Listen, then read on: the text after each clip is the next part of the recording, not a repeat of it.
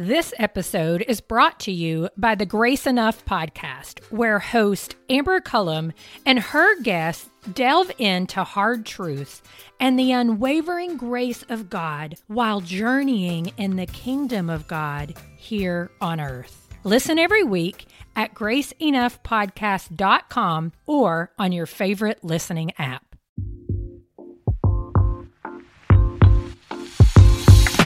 This is Where You're From, an origin story podcast at the intersection of faith and culture that digs into the influences and experiences that shape who we are today.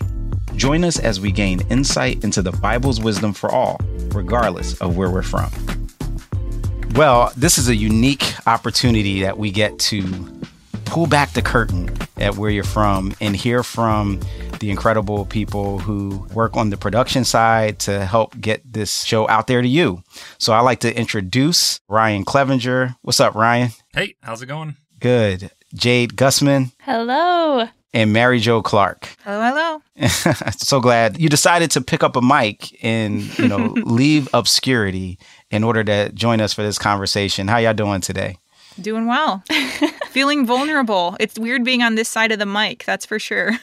Okay, how about you, Jade? Yeah, doing good. I'm excited for this conversation and to share the stuff that we get to work on. Now, Ryan, we have the unique privilege of being a part of a conversation that's highlighting the women guests that we've had on the show.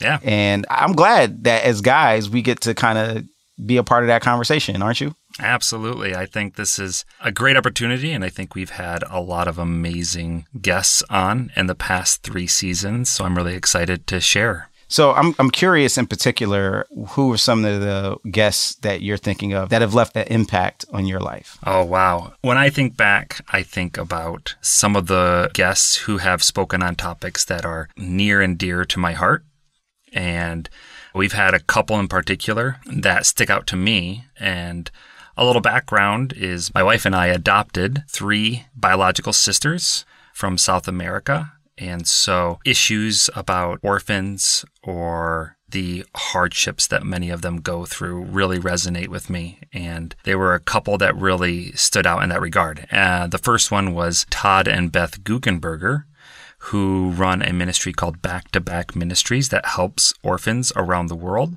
And just to hear their story of the things that they learned about what it takes to care for orphans. Every time I edited it, I was just in tears because they really draw out how much caring for the person is a precursor to the gospel. And so I love this part in the episode with them where Beth describes how she was trying to show that to a team that they had with them caring for some orphans. Once we saw those kids hiding their food under the mattress, and we realized lots of things we can't do anything about, but helping orphans get food, there's at least some place we can start. We were double income, no kids, so we had just a little bit more money than we needed. And we put one of our salaries in a bank account for the year and lived off of the other one. And at the end of that year, we thought we were sitting on a treasure, which it was just 1 year of a teaching salary, but it felt like a treasure. And it's with that treasure that we then decided, let's just go move to Mexico and live there until this treasure runs out and see what we can learn about the culture of the hurt child, what we can learn about the Mexican culture, what we can learn about God's heart for marginalized, what we can learn about each other. That was the moment when we decided this journey is going to begin. And then we got to Mexico, July of 1997. That's when we moved there for the first time. And we had a group of students show up not too long after we got there to come on our mission trip. Todd and I didn't even know what we were doing, really. And I was looking at these students like, Lord, why did you bring them here? Like, what in the world could we possibly do in the face of so much need? I got out a piece of paper and I said, every single orphan you interact with has had their heart ripped in half, and I ripped it in half. And then I started to tell them some of the experiences we knew orphans had at school and dorm rooms at visitation days as they try to fall asleep when they work and homework. I just kept ripping and ripping. And I said, with this tiny little fraction of a piece of paper I have left, if I told this child that God loves them and has a wonderful plan for their life, there's no place for that gospel to grow. There's no heart there fertilized enough for them to even understand that. We're going to have to actually love them for a long time before the gospel will even have a context. And we were realizing eventually an orphan would look over at us and be like, who are these people? And why do you care so much?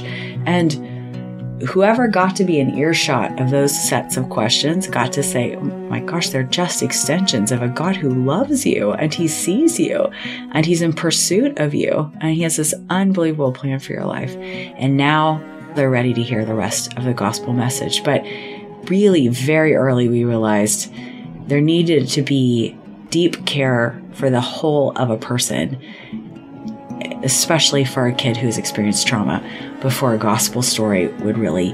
And so if people have testimony like, I met this orphan and I shared the gospel and they prayed to receive Jesus, that's amazing. It just means somebody went before you and did all that work before you.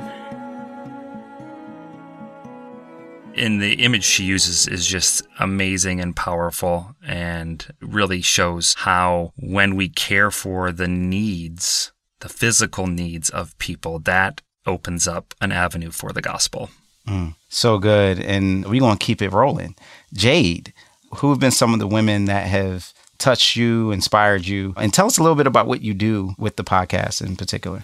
Yeah, so with Where You're From, it's kind of funny because I started as an intern.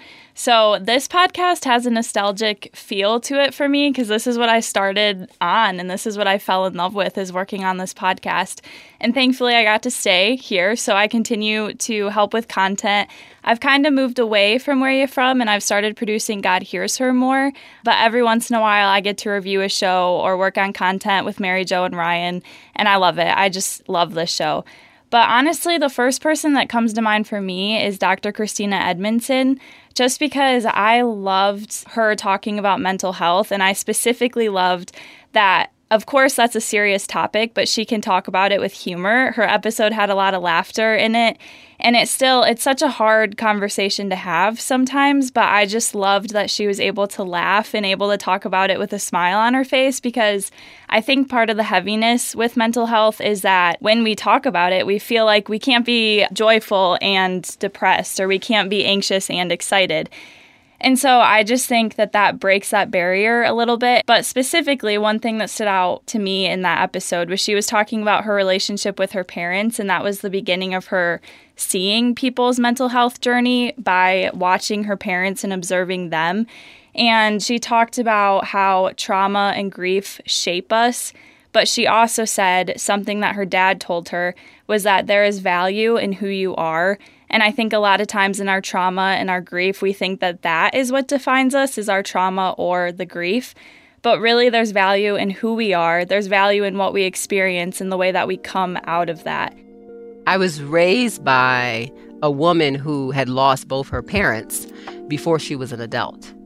And so the ways in which that shaped my mother's personality, the way that shaped her commitment to difficult things, like her endurance, her persistence. So I had a strong sense of the way that grief and the trauma of grief can shape and misshape us, but the way also that hardship can kind of create what we call, we think about post-traumatic stress disorder. Well, there's also kind of this reframe that we look at, which is kind of post-traumatic growth. The way that hardship for some people actually can reveal really who they are, and it can really push them, it can really inspire them. And I think I was raised by a mom in many ways who had a lot of post-traumatic growth. So I got to observe that. I got to observe that in her personality and her endurance, the way that she worked through her own sadness, the own losses that she had. And then I got to observe my dad, who was raised by a single mom in Baltimore in a really poor, disadvantaged space, and how that shaped him, how the distance and estrangement from his own biological father shaped him, the pain of that, the pain of overcompensating in that, and the way that works out and how we see and then raise our own children. And I would be one of those kids. So just observationally, even looking at the people who loved me and shaped me, it gave me an interest in understanding how the family structure, the family system that we're a part of, how their stories don't get stuck in time, their stories, their experiences, their grandparents and great-grandparents, they come right into who we are, right into our literal DNA and our emotional DNA into who we are. So I just thought her episode was really powerful. Thanks for sharing. Yeah, I did too. And it is unique when we can talk about the need for hope and the need for mental health, and also the human experience of joy and humor. And Dr. Edmondson did such a great job of blending those together. And so, yeah. Okay. What about you, Mary Jo? Well, it's funny because Dr. Christina has always been one of my favorites as well. And I actually started with the podcast department at Our Daily Bread in 2020. And so there was a whole lot going on in the world at that time. And I was working at Our Daily Bread, but in the contact center. So Where You From became my lunch break, I guess. It was my break from the world, what was going on. And also it was my desire to get to know people's stories better that I didn't have an opportunity to know before. And so Where You From was just a huge gift to me. And I was hopeful that someday I could be able to work on it. And then I got a job in the podcast department a few months later and have been able to work on it. But Dr. Christina's was one that drew me to Where You From. Mental health is a huge journey in my life and in my family's life. And so it meant so much to me to hear how she talked about it. But then, especially because of the seclusion in 2020, KB Newton's was another one that meant so much to me because of her description and the value she puts on relationships, and especially the work that you need to do for those relationships. She talked a lot about vulnerability and the value in that, in growing together as a community, and then also the detriment of cancel culture and how easy that can come to us. I think Dr. Christina also talked about cancel culture and how as Christians, we're kind of worse at it even. So those two were huge for me in shaping some of my thoughts that year. One day, literally, it just kind of fell out of the sky. I was like, I want to teach people how to have intentional conversations, like conversations that matter, like heartfelt conversations, like heart combos. It just kind of like came out in my trying to figure it out. And HEART is an acronym. And so we just started kind of like working through it. And HEART is an acronym for honest, elephant-sized, authentic, real, transparent conversations. These are 5 elements that I think are essential to having any conversation that matters. Honest is pretty self-explanatory. Elephant-sized means having a conversation that feels larger than life or addressing the elephant in the room. Mm-hmm. So talking about that thing that no one wants to talk about, but we all know is sitting right here. It's right here. Authentic has everything to do with showing up authentically in the conversation, not being who you think the person wants you to be or saying what you think the person wants you to say.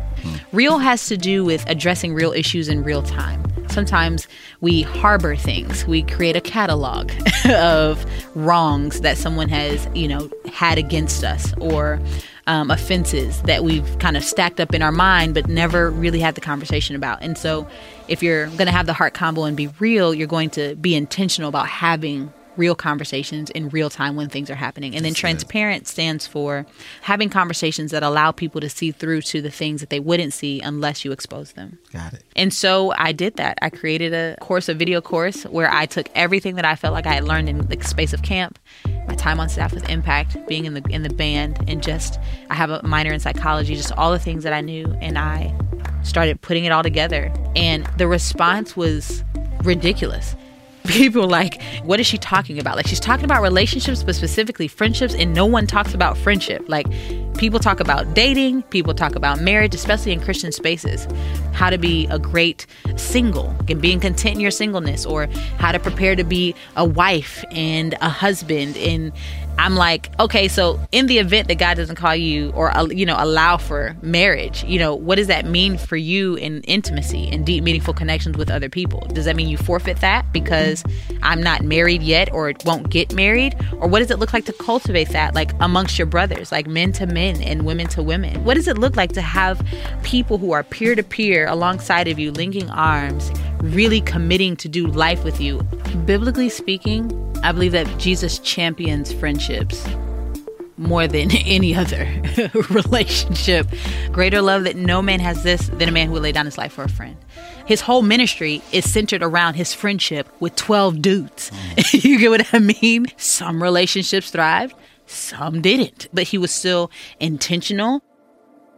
And then Carolyn Custis James, especially knowing that we are representing Women's History Month in this episode, she is such a beautiful example of a strong female that is working very hard to understand what it means to be a female follower of Christ and not letting the church define what that means, but letting Christ define that. What started to really bother me was just seeing some of the light material that was being marketed to women and going to women's events and feeling like we don't need a softer teaching. We need really strong teaching because we're running into things in our lives and we're experiencing deep struggles and hard questions, and we need deep teaching. And I would go to a women's retreat or a women's event, and I would be horrified by, the nonsense and the patronizing and, you're beautiful and that kind of stuff. When I'm thinking these women have been abused, these women are facing health problems, they have had enormous heartache, they're into financial troubles, life is coming at us just as hard as it's coming to anybody else, and we're not equipping them. I ended up convicted that the questions that were being asked about women in leadership and women in ministry were not big enough. Because when we have conversations in the church about women in leadership, we're talking about women who would be on staff or would be a pastor, but we're not talking about the rest of women. And that's what I ran into. Okay, I'm not going to go to become a pastor. That was never my calling, but I'm not a wife and a mother, so the church isn't talking to me. It is not talking. Now, it'll talk to me in a general sense, but not as a woman. When we come back, our producers will share more of their favorite clips from some of the amazing women we've had on the show. That's coming next on Where You're From. This episode is brought to you by the Grace Enough podcast. I am its host, Amber Cullum. Each week, I sit down with a guest to discuss hard truths and the unwavering grace of God they've experienced while journeying in God's kingdom here on earth. You'll hear from guests like Jen Wilkin, Jamie Ivey, Andy Crouch, and Scott McKnight. Listen to these conversations and more by searching Grace Enough Podcast on your favorite listening app or by visiting graceenoughpodcast.com. Hey y'all, before we get back to our special episode in honor of Women's History Month, I wanted to share a quick teaser from our next episode with Chris Broussard. This is Where You're From. During the altar call, man, I felt like everyone in that, it was hundreds of people there. I felt like everybody in that church was like pointing to me like, you need to go down and get saved. Like that's how convicted I felt. So he asked people to come down, give their life to Christ. And I didn't, because I was like, I didn't want to get saved. I didn't want to be a Christian. I knew I didn't have to be perfect, but I didn't even want to try. I didn't want Jesus to be my Lord. I didn't want to live according to his commandments and teachings or even try. I wanted to do what I wanted to do. Now let's get back into our conversation with our producers on Where You're From. Well, I get to kind of share some of my highlights. And Mary Jo, I have to say, one of the reasons why this person was a highlight was about how geeked you were that she joined our podcast. Kiera Sheard Kelly, yes. You are such a big fan. You're laughing now. Like, just tell the people a little Yes. bit about what Kiara means to you. Yes, I am a 90s kid. And so when I was in youth group in high school, her album IOU came out, and the song was You Don't Know. And it was about her mom's health journey and all that it meant to her. And oh my gosh, it became an anthem in my life. I loved it so much. And I felt, it sounds so silly now, but my family name has always been JoJo, and her name at that time, she went by Kiki. So I just felt this connection between JoJo and Kiki. So yes, I was super geeked when I heard that Kiara Sheard Kelly now would be on the show. So yeah, thanks for bringing that up, Russell. No, yeah, it was so cute and also significant, and especially like you were saying when we talk about history and women's history in particular. I mean, she is a descendant of the Clark sisters. Her mom, Karen Clark Sheard, is one of the members of this vocal group who was pioneering, and all of it centered on Christ. And so it was really fascinating for me to hear all of what that meant for Kiara Sheard Kelly, and also finding her own voice. But not just finding her own voice, but also finding acceptance with who God made her to be. She has a book that, she had just come out with called Big, Bold, and Beautiful, Owning the Woman God Made You to Be. And she really talked very frankly about what it meant to struggle with her own embrace of her body type and being a, plus size woman, and in an industry where people wanted you to look a certain way and even pressure you to look a certain way, even in gospel, and struggling with embracing this aspect that I'm made in the image of God too. My big may not be your big. Mine was weight for me. That was an insecurity. And sometimes my big mouth, but it could be whatever your insecurity is. So it could be the big feet. It could be the big eyes, the big nose, or the big personality, where people will make you feel bad about these things because of us comparing it to what culture says is beautiful. And so I'm taking that big, and it came from an experience where one of the guys that I dated, the last thing that he could say to me was, "You are big fat so-and-so." It broke me because I didn't expect it, but it happened another time from someone else that I was dating. And I was like, you know what? This is all y'all got. This is all you can say to me. And I felt good that that was all that you could say, because that speaks volumes of my character. It speaks volumes of what's on the inside of me. And obviously, if you can only speak to how big I am, how wide I am, that's it. And so I wrote in the book too, that though I am not your cup of tea, that doesn't say that I'm not a cup of tea. That's what I'm hoping that people get from this book, and that is to not stop because one person say you ain't it. It's a world that waits for you, and whatever your big is, embrace that and be bold about it. And I became bold about it, and now I have a clothing line for curvy women. I'm an advocate for body positivity and health, and that's what Big, Bold, and Beautiful is all about. Own it.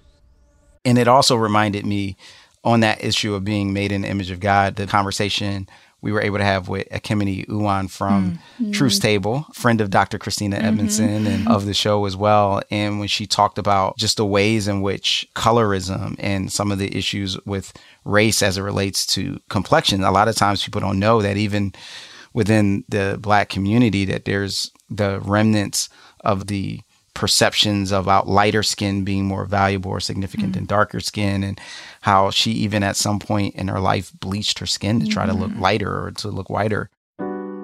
I did take in those messages, so I wasn't immune, to white supremacy. After a while, you just begin to believe it. Like, maybe I'm not attractive. Maybe I am ugly. There was a lot of self-hate for me, hating my dark skin, to the point where I started bleaching my skin. Really? Yeah. So I did it in I want to say about freshman and sophomore year for like a year, maybe about a year or two, thinking that, man, light equals pretty. Like, in my own mind, I will be prettier if I am lighter. Sadly, it was just a common, practice very common among West that blew Africans. me away when I listened to that episode. On Truth's Table. Yeah, said something like over 70% of African women bleach their skin with very disastrous health consequences. Yes. You go to the beauty supply, you'll see those lightning products right here in Philly. To hear her talk about how the transformation she's experienced in her walk with Christ and the embrace of her melanin and her darker complexion, how that was very much foundational to understanding who she was in God. And now as someone who very much is seen as a leader, you know, among especially Black women looking to find that voice. It was really amazing testimony and a journey to hear how that works. So I really enjoyed that conversation. Thank y'all for sharing these insights. Anything else y'all want to share before we go? Yeah, I wanted to mention another one. One of the first episodes that I ever worked on was Ruth Naomi Floyd. And first of all, she is just absolutely incredible. Her voice in the recording and her singing voice are both beautiful and so fun to listen to. So just that in itself. But I also I remember being so shocked by her story and her childhood and just how she just went into spaces that people wouldn't normally go to. And with her mom, she would hose down blood on the sidewalk from kids that were killed, boys, men that were killed. We moved to one of the toughest, roughest neighborhoods. I was between the ages of 4 and 6, and we moved in and we saw a lot of violence, but it still to date is one of the safest places I've ever lived because there was community. So my job was to help my mom hose down the blood so that the mothers wouldn't come out and see where their son's body laid and where the blood was. Again, I just asked my mom if I could do it, and she felt uncomfortable with me being so young, but I felt like even young, this was a way to give back. And I remember... Okay, hold on. You said hose down the blood. After what happened? After the gangbangers were killed. And so, you know, it was back in the 70s. So they would have the chalk outline and then you would see the blood. They would pick up the body and the blood would be there. So my mom didn't want the mothers to come around and see where their sons were shot and to see the blood. So we would get up at night or whatever time and wash it down. I wasn't scarred by it. Even as a young age, I heard my parents talking, my mom saying, Melvin, we're going to go and hose away that blood. Mothers don't need to see that blood. And I remember that image of a mother coming out and seeing the body gone, but the blood remaining. And I wanted to be a part of that to ease that pain. And I see where God instilled that in me. It was not me. God instilled that for the later work I would do with death and dying. So just that really shocked me and just really put into perspective the way that Ruth grew up and the way that just inspired her work for later when she worked with people that were suffering from HIV and AIDS. And she describes this thing called the Death Watch, where she would sit with people who were dying from that, and she would go through nights with them and she would wait with them. And I just think there's so much care in that. And that just also shows the love and care that we should have for people no matter what. So that really inspired me. And I also want to say she tells a story about when she was performing in Paris and they were practicing. I have a hilarious story. Well, it's not so hilarious, but I was in Paris one of the first times I was there by myself, and one of the band members couldn't make it, so we hired an amazing Parisian jazz musician. So we're sitting there, and we go over the song, and I was like, really at section A, I need to be mezzo piano because it shifts, it changes from the intro, so I need that U-turn. Then I realized it was just the one player still playing fortissimo. And so I said to him, hey, I really need you right here. And he said, oh, just stand there. You're so pretty. Stand there and look pretty and sing. We'll take care of the music. Well, I am my mother's daughter. I said, can you take a moment and just tell me whose name is at the top right-hand corner of the score? And he goes, Ruth something. Anyway, And I said, there's an envelope in your binder for the rehearsal pay. Can you see who signed the note along with the francs? It was back then, it was francs. He opens it, he goes, Ruth, some guy Root. And I said, I'm Root. That's my music, and that's my money that I'm paying you. You sit there, you look pretty, and play pretty. I'll handle my music. Had no more problem out of there. And I love that. That's like my favorite thing ever. Love it. Ryan, you have any other? Yeah, the other powerful guest for me was Jen Peterson, who was just on season 3, who works for International Justice Mission. And at one point in the episode, she talks about the massive problem of human trafficking that exists now. And she also talks about what inspired her to start caring and she hears the story about a girl that was rescued from trafficking. So it was 2006, and I had taken a group of young leaders from Dallas to Atlanta for the Catalyst Conference. And I remember sitting in the stadium, and Gary Haugen, the founder of International Justice Mission, stepped onto the stage and shared just this story of what IJM was doing and bringing rescue to these girls that were trapped in brothels. And I remember him telling this story of a girl who was chained to a bed and had actually, when they rescued her, they had found that she had inscribed on the wall behind her Psalm 27, "The Lord is my light and my salvation, whom shall I fear?" And I just was weeping in my seat. And I also kind of felt like one of those moments where it was like the Holy Spirit was just kind of tapping on my shoulder, like, "Jen, I want you to do something about this."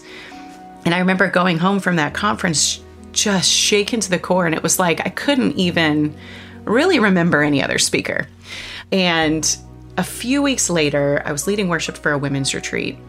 And my mentor was there, who worked for another nonprofit that worked very closely with IJM in Cambodia.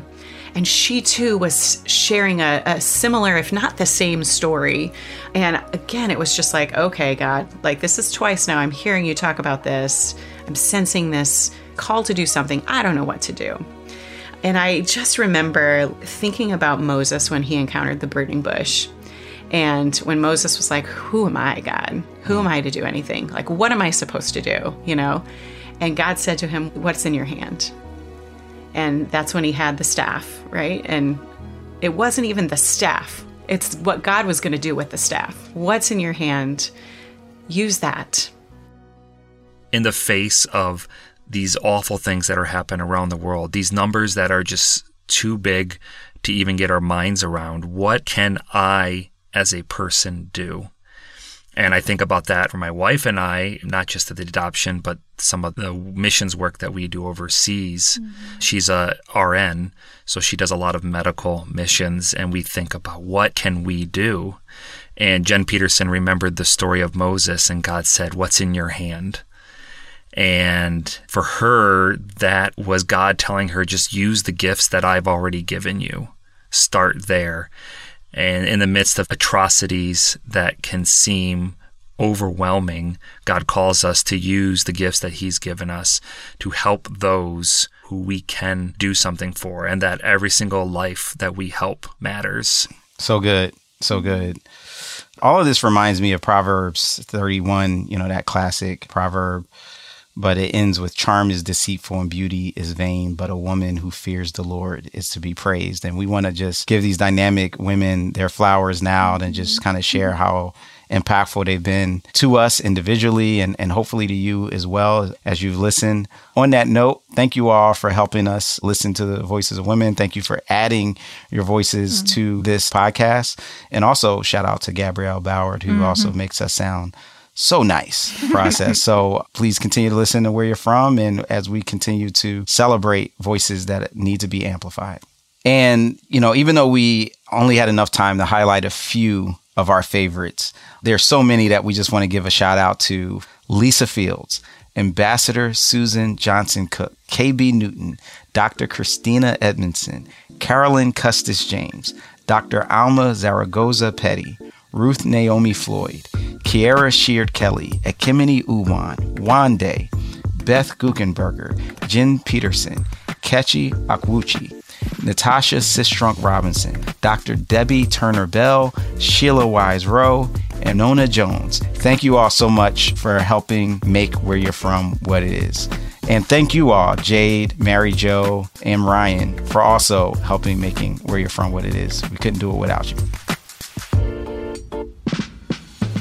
This is Where You're From. I'm Rasul Berry. And remember, it's not just about where you're at, it's also about where you're from. This show was produced by Ryan Clevenger, Mary Jo Clark, and Jade Gussman, and was engineered by Gabrielle Boward and Kevin Burgess. I also want to thank Diana and Rachel for their help in supporting and promoting Where You're From. Thanks, y'all. Where You're From is part of the Voices collection from Our Daily Bread Ministries.